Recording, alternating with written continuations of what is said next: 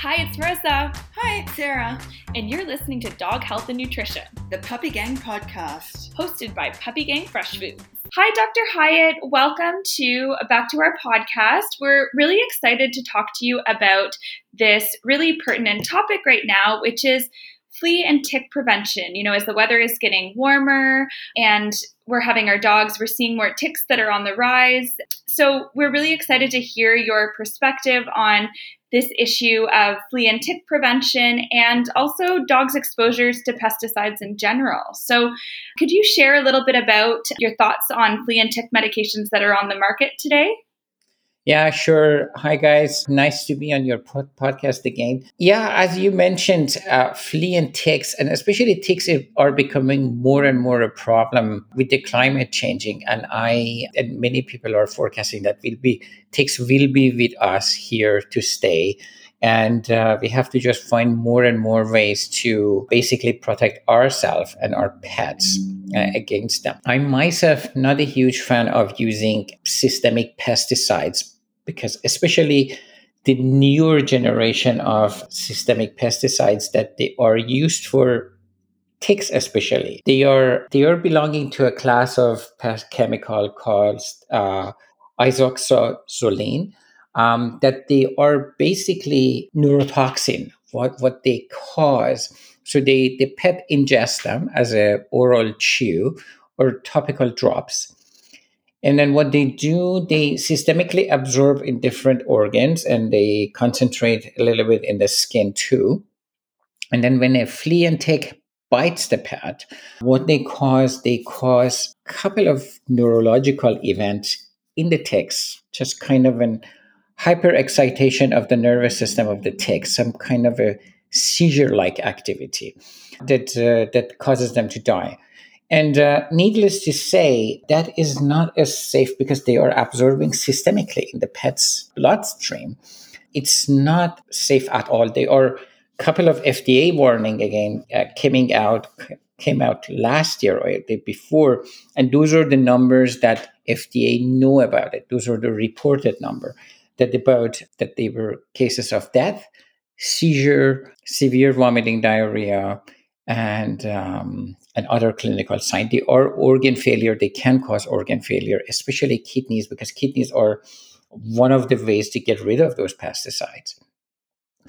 And then the other thing is the environmental impact that they are having. When the pet has those systemic neurotoxins in their body, when they're coming in the house, they are exposing the household, the family, the children to those pesticides. And then they pee, they poo on the lawn, they lick us, they sleep in the bed. So we get exposed to those pesticides too. And in a broader scheme, the whole environment, so they get contaminated. And remember, some of those ones, there is one class of pesticide that has a product, it's called imidacloprid. You can check it on your pesticide box or a tick box. There's one brand that carries it.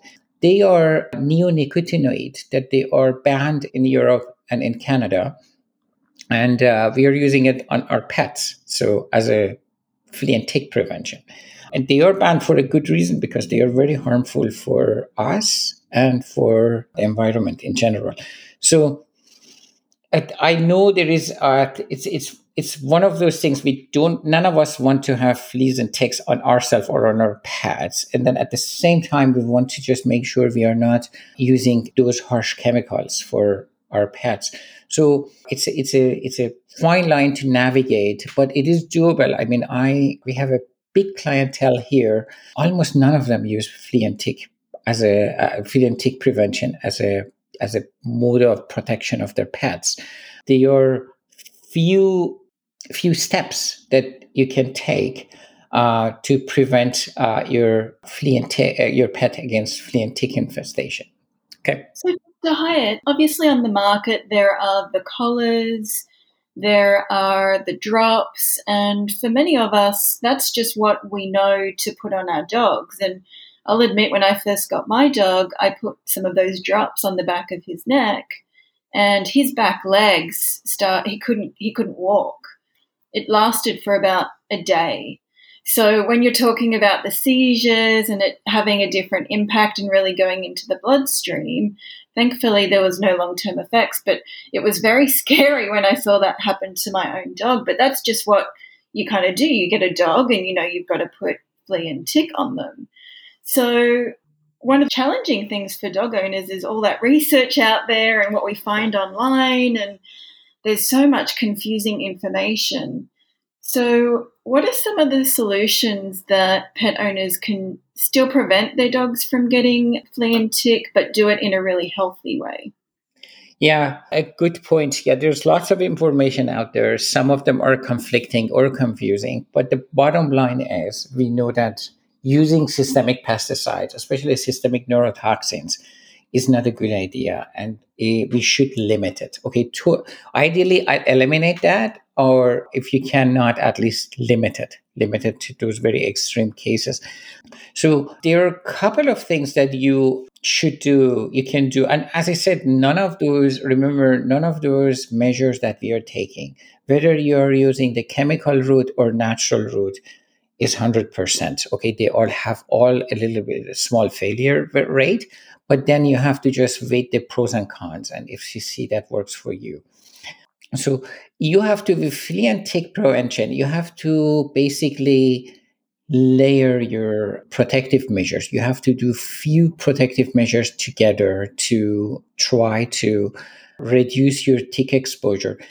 First thing to do, make sure if you change the taste of the blood of the pets by, let's say, vitamin B, or there are some herbs and some supplements that you can give your pet, that it changes basically the taste of the blood. The flea and tick don't like to suck on that blood that much. Vitamin B is one of them, especially B6, because it has a very distinct taste. But remember, B complex, if you're giving it, you have to give it as a B complex. So it has to be the whole family of B that has B6 in it. Spirulina, I have found that it's helpful. What about kelp powder? Does that work as well? Is kelp powder helpful as well? Powder, you know what? I'm not sure. A very good question. Probably it does, but I'm not sure if kelp on is. And remember, Marissa, none of those things works on their own. You have to use few things together, right? Few things together. So vitamin B, spirulina, garlic. Fleas and ticks do not like the garlic taste. You can do a little bit garlic orally, and there is again lots of confusion whether dogs and cats can have. Cats not so much, but dogs can have garlic. We are not giving a dose here. They have to check with their vets, but I'm telling you, small amount of garlic for a medium-sized dog, it's totally safe. They can add it to their food. Okay. Normally, the dose that is recommended is about half a clove of garlic per 20 pound of body weight. Is safe for dogs. But please, again, they have to, your listener, if you are going to add something to the food, it's best to check with their vet. And then they can use it orally, they can use it topically, especially, and they can use also essential oils, neem, citronella, lavender, thyme. Those are the things, those very aromatic oils, pine oil. They are products in the market. They are either prepared or clients can prepare them themselves. Dr. Karen Becker has a couple of good recipes online on our Facebook page, how to use those topically, mainly for. Just a quick question on essential oils. So if you are and are, we'll direct our listeners to Karen Becker's recipes as well. But I just wanted to clarify for our listeners. So when you are using essential oils, you can't use those directly. So you need to have them in some sort of carrier oil or water to dilute them. Is that correct? Absolutely. Do not use the essential oil directly on the pad because they're strong. Make sure to use a good quality essential oil. There's tons of essential oil in the market. Not all are the same. Make sure to use a pure essential oil. There's a couple of good companies that they carry them. And there are a couple of good companies that they are mixing those products together and they are available on the market. And then, so you can use it topically and as an additive to the food. So that will be about 2-3 measures. The other thing, there are colors. There's a color in the market that it's actually a very neat technology. It's originally from Japan. It's called EM Color. There are a couple of companies that they are carrying them too. They're basically pieces of ceramic that they emit far infrared wavelength, and they are produced by some type of bacteria that they are kind of baked into ceramic pieces, and they emit that far infrared wavelength. That is, fleas and ticks don't like it, and it's actually beneficial for because we know that far infrared wavelength has lots of therapeutic effect for dogs and people. So so those are very popular too. So those colors, food additives that we talked about it, and essential oil. Those are the main things that I recommend. And then testing how your clients that they don't use flea and tick medications, those neurotoxins. It's a good idea to twice a year, once or twice a year. If you're very worried, do it twice a year, do a blood test, and their veterinarian can do it. We do it here. Anytime that I take blood from my patient, I check for heartworm and Lyme disease. It just automatically is on our profile. We always check them. And Lyme disease, the other thing. So, do you have any question so far before we Yeah, go to Lyme disease? I've got a question about Lyme disease actually. So I had a bit of a scare last summer in that Kalinda, when I often take the dogs for walks in the forest in the summer, and I found a tick on her. So of course, you start Googling online, and you're scared, and you're seeing all this different information, as Sarah mentioned. And what I read was that it's really important that you remove that it takes a tick 24 hours to, if it does have Lyme disease, to be able to admit that to the dog. So as long as you're removing the tick safely before that 24-hour period, the chance of your dog getting Lyme disease is slim. So I just was wondering if you could speak on that, whether that's true or not, or is that an immediate thing that the dog can get Lyme disease if they have a tick on them? Yes, you know what? That's true. It takes about 24 hours to get the Lyme. But you know what? Lots of those at least in my cases, we have here, I would say a handful of my cases that I see per year, they come with Lyme. When we test them, they come with Lyme. They come Lyme positive. But with Lyme disease, remember, Lyme disease in dogs and Lyme disease in people is totally different things. People, when we get infected by Lyme, people can get really sick from it. Okay. But about 90 to 91% of dogs, depending who you ask, when they get infected with Lyme, they don't even show any clinical sign. You don't even know. You don't even know it. The body, the immune system clears it. And that is a natural defense system. If Lyme would have been a big problem for dogs and cats, all the wolves and coyotes and whatnot out there would have been so sick because they are always exposed to ticks, and they probably get Lyme for sure too. But the body clears it up most of the time. That's so interesting and so true that, there'd be animals running around with serious illnesses if it was affecting them. Yes. And then what we do, we measure when they come positive with Lyme. There's another test. It's called Lyme Quant. We just measure basically the strength and the timing. It can give you an idea that how significant the infection is, sort of. And then we just with most of the time with some herbs and homeopathic that we have, those numbers will come down, and the dog even becomes seronegative. So when you do a blood test in a couple of years afterward, it doesn't show even any evidence that they had it. I had number of cases. So the take-home message is, for me, I will be far more worried about those pesticides, systemic neurotoxins, rather than Lyme disease for dogs. Because Lyme disease, to me, at least in my book, for my patients, is very treatable. Okay. There are those odd dogs that they get systemically sick, and then they are in trouble. But that is a rarity. But on the other hand, I see all the time here, every month I see about 4 or 5 cases, dogs that they have seizures, and each seizure happens shortly after using those neurotoxins. And actually now there are a couple of them, they have even warning label on it that it can cause seizure even if they don't have any history of seizure, because it's a neurotoxin. So of course it might cause seizure. Well, Seizure is what you see. Sorry?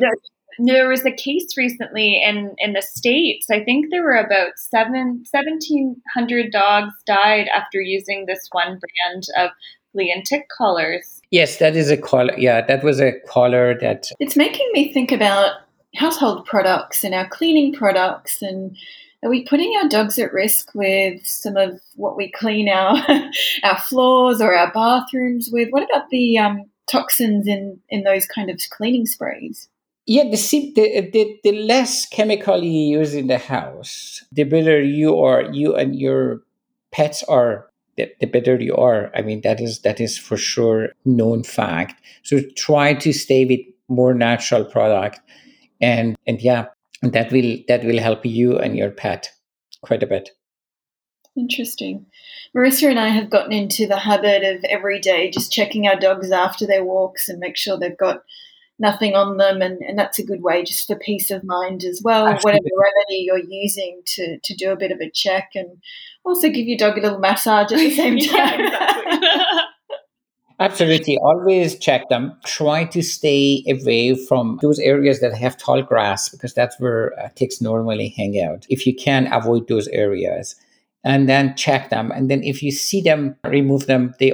Ticks can be checked for whether they carry the bacteria that causes Lyme. That can be sent to the lab. They can clients can submit it to their veterinarian. They can check for that. But the interesting fact is, all those my cases that they came up with Lyme, they never my clients, they never saw the tick on the dog. They never, when you asked, they never had the tick. But because some of those tick infections happens with their while their ticks are very small in their nymph periods, so it's hardly to see them, so they can attach to the dog and transmit the Lyme without even you knowing.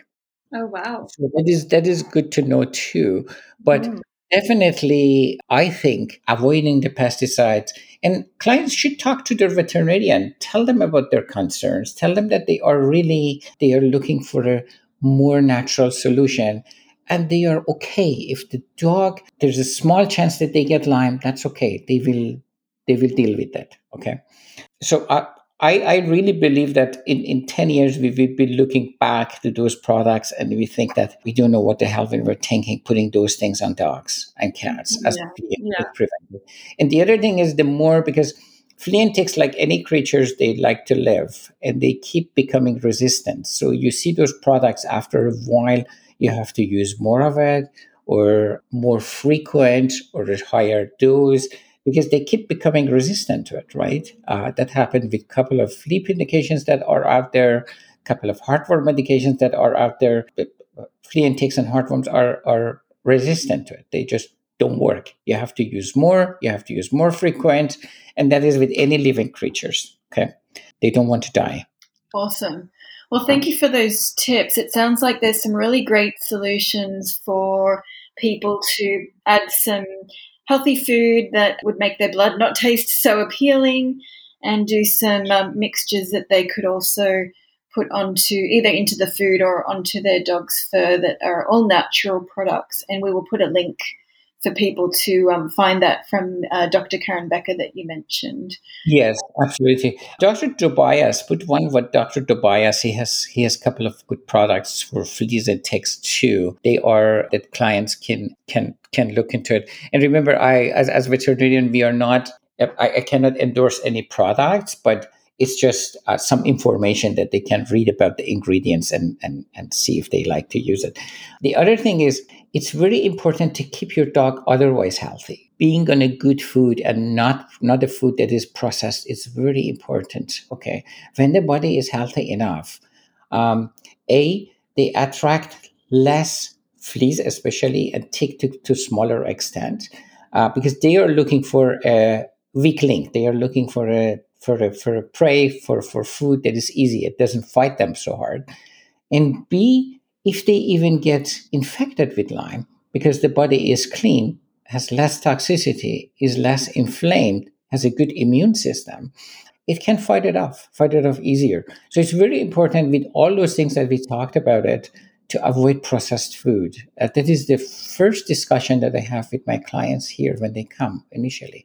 Stay away from processed food, and stay away from systemic pesticides. Okay. And then that will on its own sometimes solve about 70% of the problems that pets have. Wow. So everything does all come together into a healthy way of living and helps to avoid illnesses. Yep.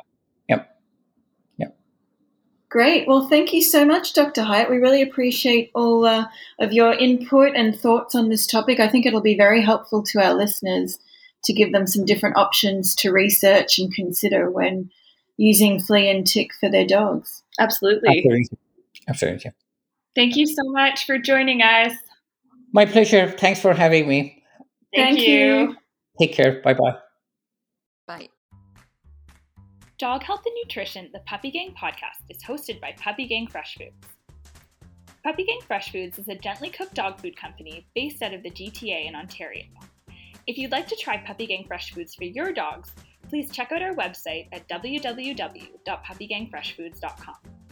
If you have any questions or comments about the content of this episode, please comment below. We'd love to hear from you. Also, if you enjoyed this episode, please remember to like, share, and subscribe to our podcast. Thanks for listening.